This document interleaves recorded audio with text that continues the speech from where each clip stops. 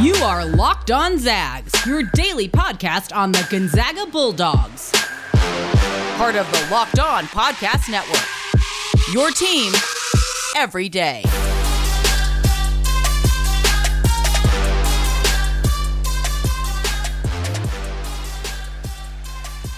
Welcome to another edition of Locked On Zags, part of the Locked On Podcast Network. I'm your host, as always, Stephen Card. Today is Tuesday, May 18th, and the biggest topic of conversation all day on Monday was Gonzaga's rotation for the coming season.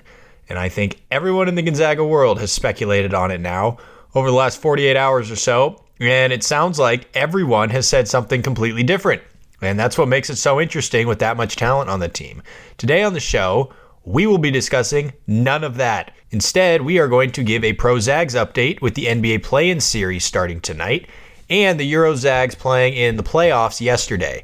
We'll also give you another recruiting class as we continue to count down our rankings. But we are going to start today with the biggest story in Gonzaga, and that is Gonzaga baseball, as they head to Eugene to play the Oregon Ducks on Tuesday night.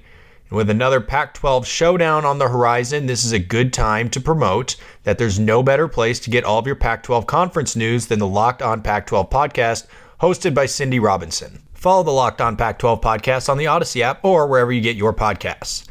Okay, now let's get into it. The new rankings for all of Division I baseball's major pools came out on Monday, and here is where the 6 major pools rank Gonzaga and Oregon heading into their showdown on Monday. Baseball America has Oregon 13, Gonzaga 25. Collegiate Baseball has Oregon 9, Gonzaga 19. D1Baseball.com has Oregon 6, Gonzaga 17. NCBWA has Oregon 7, Gonzaga 20.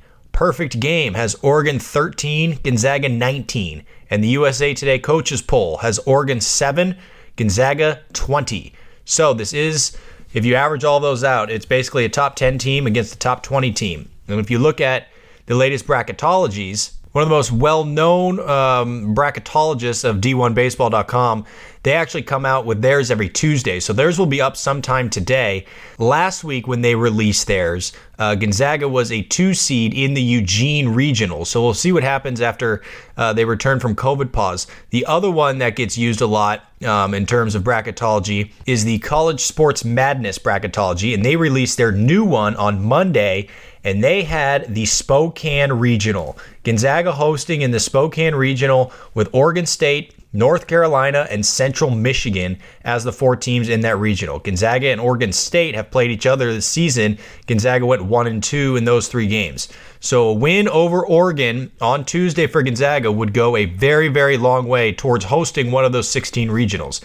Like I said yesterday on the show, Spokane is one of the 20 sites being considered to host one of those 16 regionals. So like I said, a win over another top 10 team tonight. They've already taken 2 out of 3 from TCU earlier in the season, and they're a top 10, top 15 program this year. So another win over Oregon, which is another top 10 team, would be a huge boost in terms of hosting a regional. So let's preview this thing. Gonzaga against Oregon. Since 2000, the year 2000, Gonzaga is 2-15 against the Oregon Ducks. But of course, that history doesn't mean a whole lot. Let's talk about this year. Oregon, their last 27 games, 22-5, and they've won 6 straight. Gonzaga, in their last 28 games, 23-5, and they've won 9 straight. They are 2 of the hottest, and they are 2 of the best teams in all of America right now. It should be a fantastic game. The interesting part is going to be the pitching matchup because neither team is named a starter. Normal Tuesday starter for Gonzaga has been Alec Gomez, but he was forced to pitch on Sunday because Gabriel Hughes was not available for Gonzaga, who's their normal Saturday starter. So they don't have a Tuesday starter necessarily lined up, so it's most likely going to be a full bullpen game. My guess is that they're probably going to start either Nico Zeglin or Bradley Mullen. Both of those 2 guys have had mixed results all season when they've pitched. But if they can get 3 solid innings from whoever they start, they can use the rest of their bullpen to finish the game. Tristan Vreeling, who's been really good this season, he should be available for multiple innings. Michael Spellacy, who's pitched more innings out of the bullpen than anyone on the team this year, he's probably only going to be available for 2 innings, maybe 3 maximum, because he pitched 4 2/3 on Saturday. But Daniel Naughton, he's fresh if they need him. And they always have this secret weapon named Alec Jacob. Their Friday starter, he's their ace, but he's pitched in relief before, and I would not be shocked if he did it again. He did it back in April. He pitched 8 scoreless innings against Pacific in the first game of a weekend series, and then he pitched an inning in relief against Oregon State on Tuesday in a win over the Beavers. So they are not going to be afraid to use him as the closer if they have the lead, especially since Brody Jesse is probably going to be unavailable after he pitched nearly 60 pitches on Sunday. So how head coach Mark Machtoff manages the Gonzaga pitching staff tonight is going to be extremely, extremely interesting. And they are going to be facing a lineup that has 5 guys hitting above 300 and a 6th batting .299.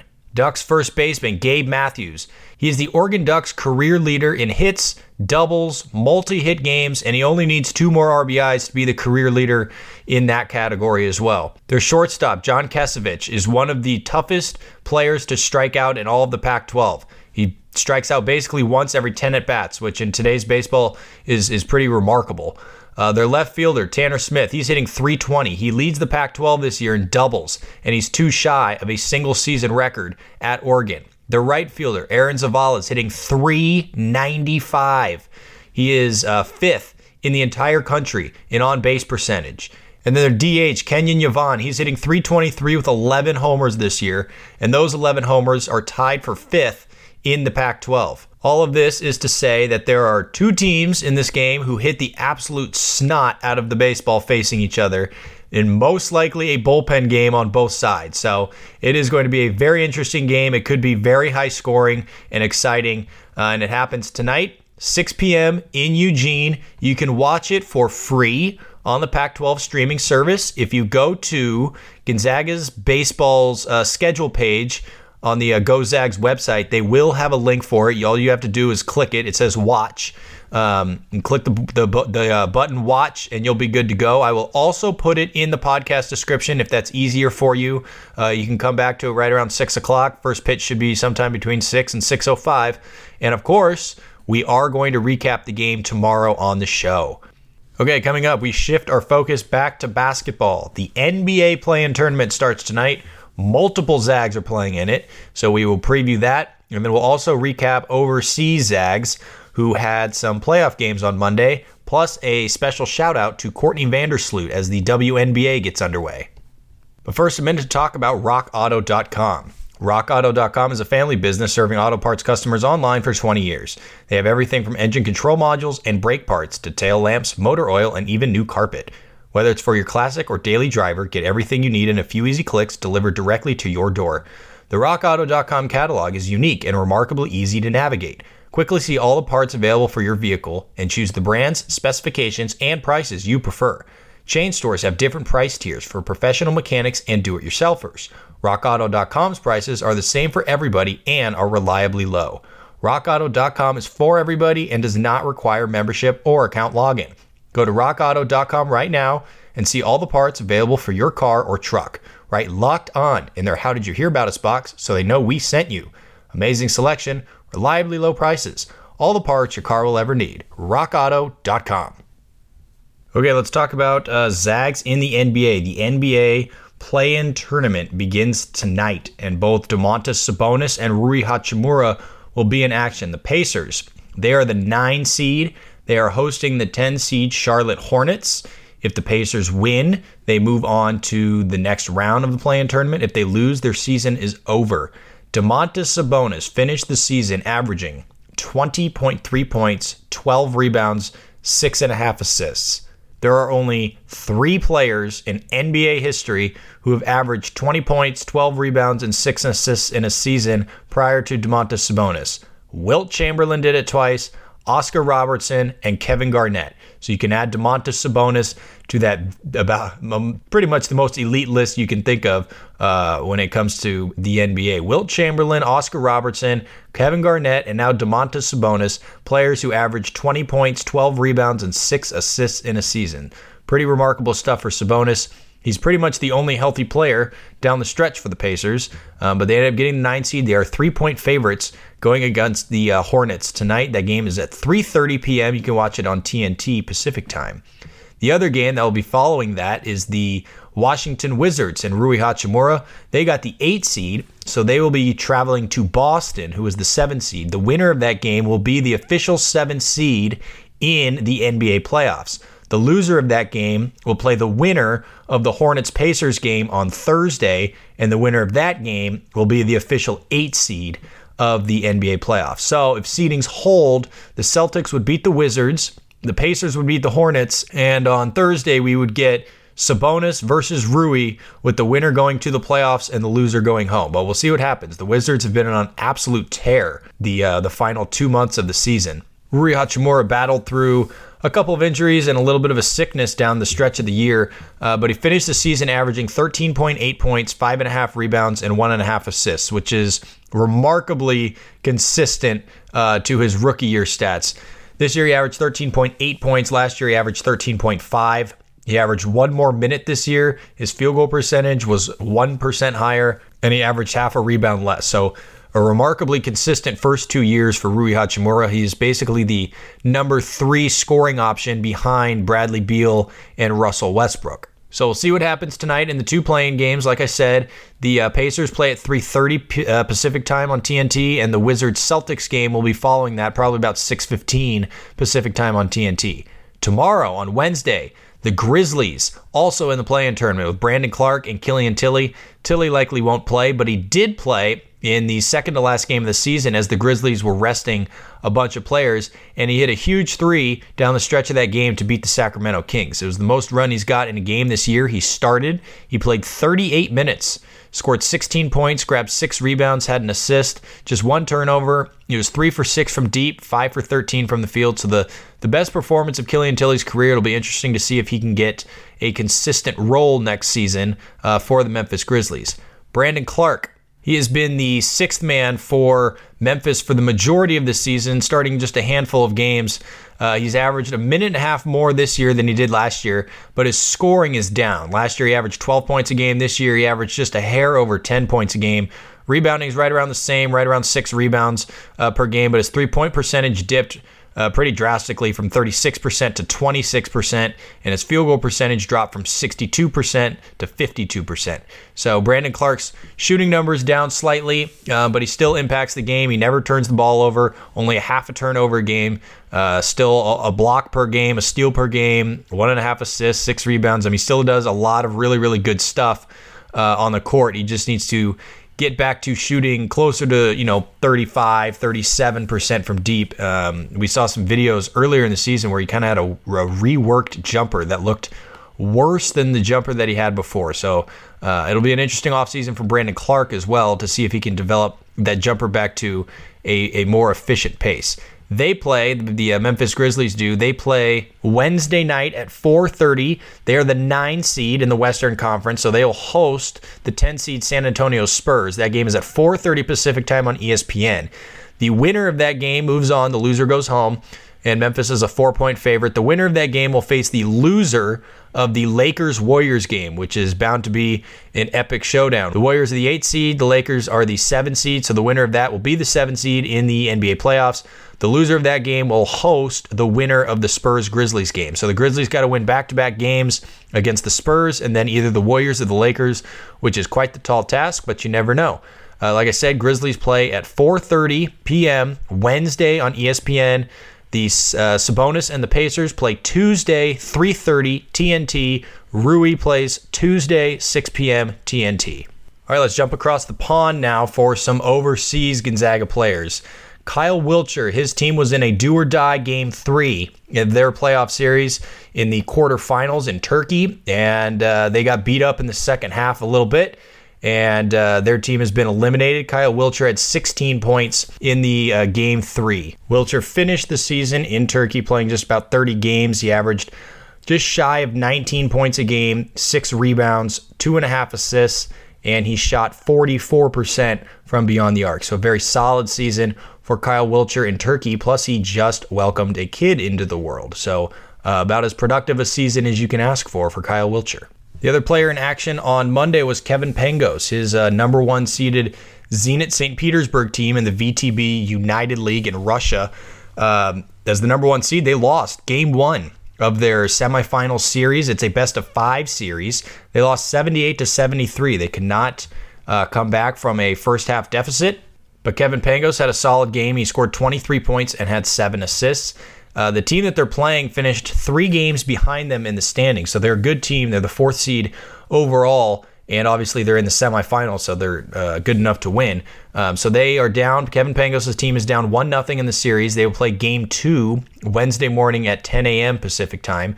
And on the other side of that bracket is Nigel Williams-Goss, which I've mentioned before. He plays this morning in Game 1 of his 5-game series. Hopefully, for all Gonzaga fans, all of us want both Kevin Pangos and Nigel Williams-Goss's team to win so they can face each other in the championship game. They pretty much alternate on a daily basis here. So Pangos played Monday, Goss is going to play Tuesday, Pangos is playing Wednesday, Goss is playing Thursday. So I'll keep you updated on all of those games, both on my Twitter feed and on the podcast as the week goes on. And before we move on, of course, I've got to talk about Courtney Vandersloot. The Chicago Sky and the WNBA have kicked off. The Chicago Sky played on Saturday, and Courtney Vandersloot is back in action, one of the greatest point guards to ever lace up a pair of boots. And she had 4 assists in the first game of the season for Chicago. Candace Parker. Everybody knows Candace Parker. Candace Parker is now a part of that Chicago team. She had 16 points, 8 rebounds, and 4 assists in her first game in a Chicago uniform. Chicago Sky won 70-56. I will be keeping tabs on Courtney Vandersloot, by far the best Gonzaga women's point guard to ever come through that program. Okay, coming up, we are going to reveal the 17th ranked recruiting class of the Mark Few era. It is a class full of names that pretty much everybody knows, and it's highlighted by a former WCC Player of the Year. But first, a minute to talk about BetOnline. BetOnline is the fastest and easiest way to bet on all your sports action. Baseball season's in full swing. The NBA and the NHL are both in the playoffs, so it's the perfect time to get in on the fun. And you can track all the action at BetOnline. Get all the latest news, odds, and info for all your sporting needs, including Major League Baseball, the NBA, the NHL, and all of your UFC and MMA action as well. Before the next pitch, head over to BetOnline on your laptop or mobile device. Check out all the great sporting news, sign-up bonuses, and contest information. Don't sit on the sidelines anymore. This is your chance to get into the game as teams prep for their runs to the playoffs. Head to the website or use your mobile device to sign up today and receive your 50% welcome bonus on your first deposit. That's BetOnline, your online sportsbook experts. Use promo code LOCKEDON.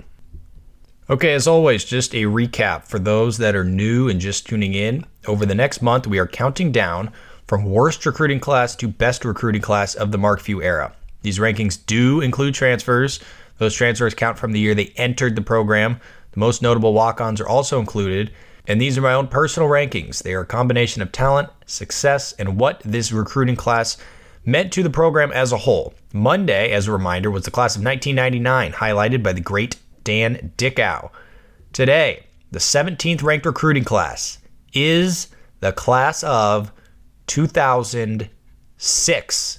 And the class of 2006 consists of Matt Bolden, the shining star, Theo Davis, Will Foster, Abdullah Kuso.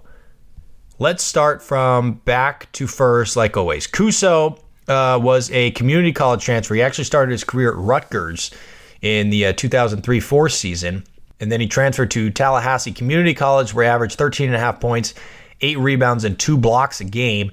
Then he came to Gonzaga, where he was actually a role player for them, and he played pretty well as a role player in the 2007-2008 seasons. He played in 67 games, averaged 5 points, 4.5 rebounds, and 1 block. He shot 58% from the field. He was a good, solid role player. And since leaving Gonzaga, he has had a successful and very long pro career. He's played in Korea, Japan, Croatia, Canada, Japan again. And he's been playing in Japan for several years now. And he's, like I said, he's had a successful career. He's averaged double figures majority of the seasons playing in Japan. So shout out to Kuso.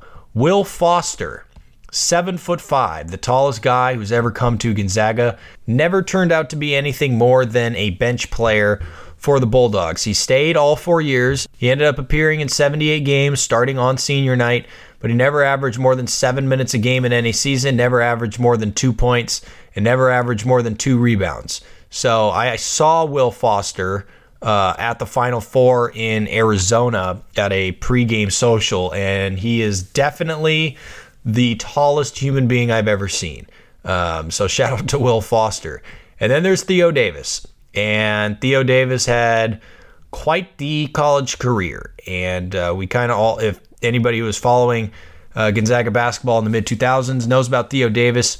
6'9", 6'8", 6'9" recruit, one of the highest rated recruits that they had gotten at the time. He redshirted the 06-07 season, only played 4 games as a redshirt freshman before he got arrested and suspended along with Josh Heifeld. He ended up transferring out of Gonzaga shortly thereafter, ended up at Binghamton, ended up quitting at Binghamton, and then ended up at Rogers State, where he played for a year. Rogers State University is an NAIA program in Florida. And then he didn't play a senior season, dropped off the face of the planet, and all of a sudden showed up at a Canadian university called Brock University, the Brock Badgers, where he apparently played a senior season 2 years after the junior season, which was in 2011. So I'm not sure how all of that worked out. But nonetheless, Theo Davis had a rocky and turbulent college career, to say the least. And now let's talk about Matt Bolden, somebody who's probably one of the more underrated Gonzaga stars in program history. He was essentially a 4-year starter. He started 118 out of the 133 games that he played in. I don't think he missed a single game with injury. He averaged 9 points as a freshman, 12.5 as a sophomore, 13.5 as a junior, 15.5 as a senior. He helped lead Gonzaga to the Sweet 16 in that 2009 season, and then as a senior in 2010, he was the WCC Player of the Year. He is top 10 all time at Gonzaga in scoring. He has 1,683 points, averaged 12.7 points over his career. Good distributor, good rebounder, really good defender as well. Didn't turn the ball over a whole lot. He was about as solid as a 4-year starter as you could ask for. And he ended up having a pretty good professional career as well. And it was highlighted with a D-League championship in 2014. He got traded mid-season from the Delaware 87ers to the Fort Wayne Mad Ants. Those are 2 incredible basketball names.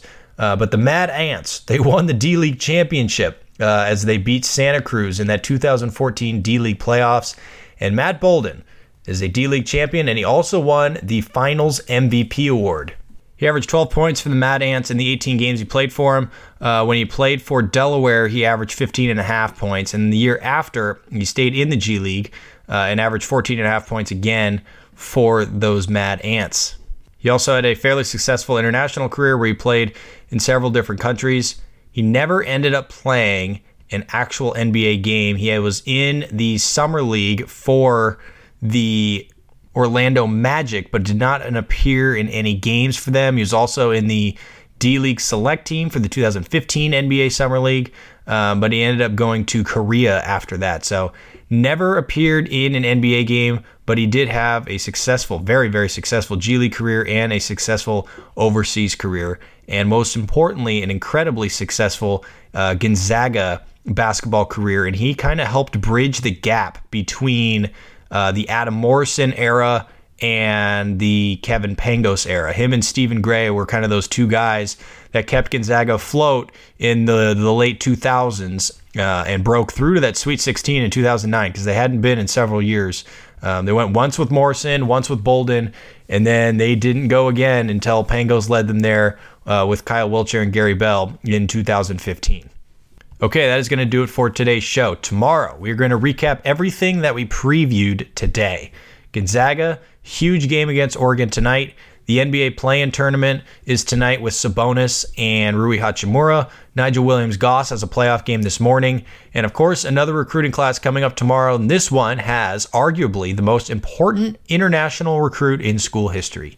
Don't forget, you can tune in to the Locked On Today podcast with host Peter Bukowski. Today, They are talking about who should win all of the major awards in the NBA. I would imagine Jokic and Steph Curry are probably going to finish 1 and 2 in the MVP race. Get more of the sports news you need in less time with the Locked On Today podcast. Follow the Locked On Today podcast on the Odyssey app or wherever you get your podcasts. Don't forget, you can also rate and subscribe to this podcast, Locked On Zags. Please leave a review with your Gonzaga story. I will read them every Friday on the show.